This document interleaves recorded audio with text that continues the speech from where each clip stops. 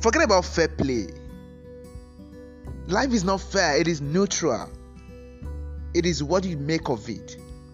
It is a gift. Life happens, well, it's up to you to interpret.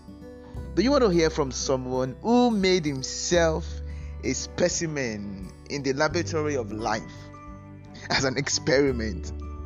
Then join me as I share from my word of experience on life's issues that really matter but often tagged absurd. Get ready to be thrilled and tickled. These are realities, but they are absurd. And be ready to get more, the icing on the cake. Join me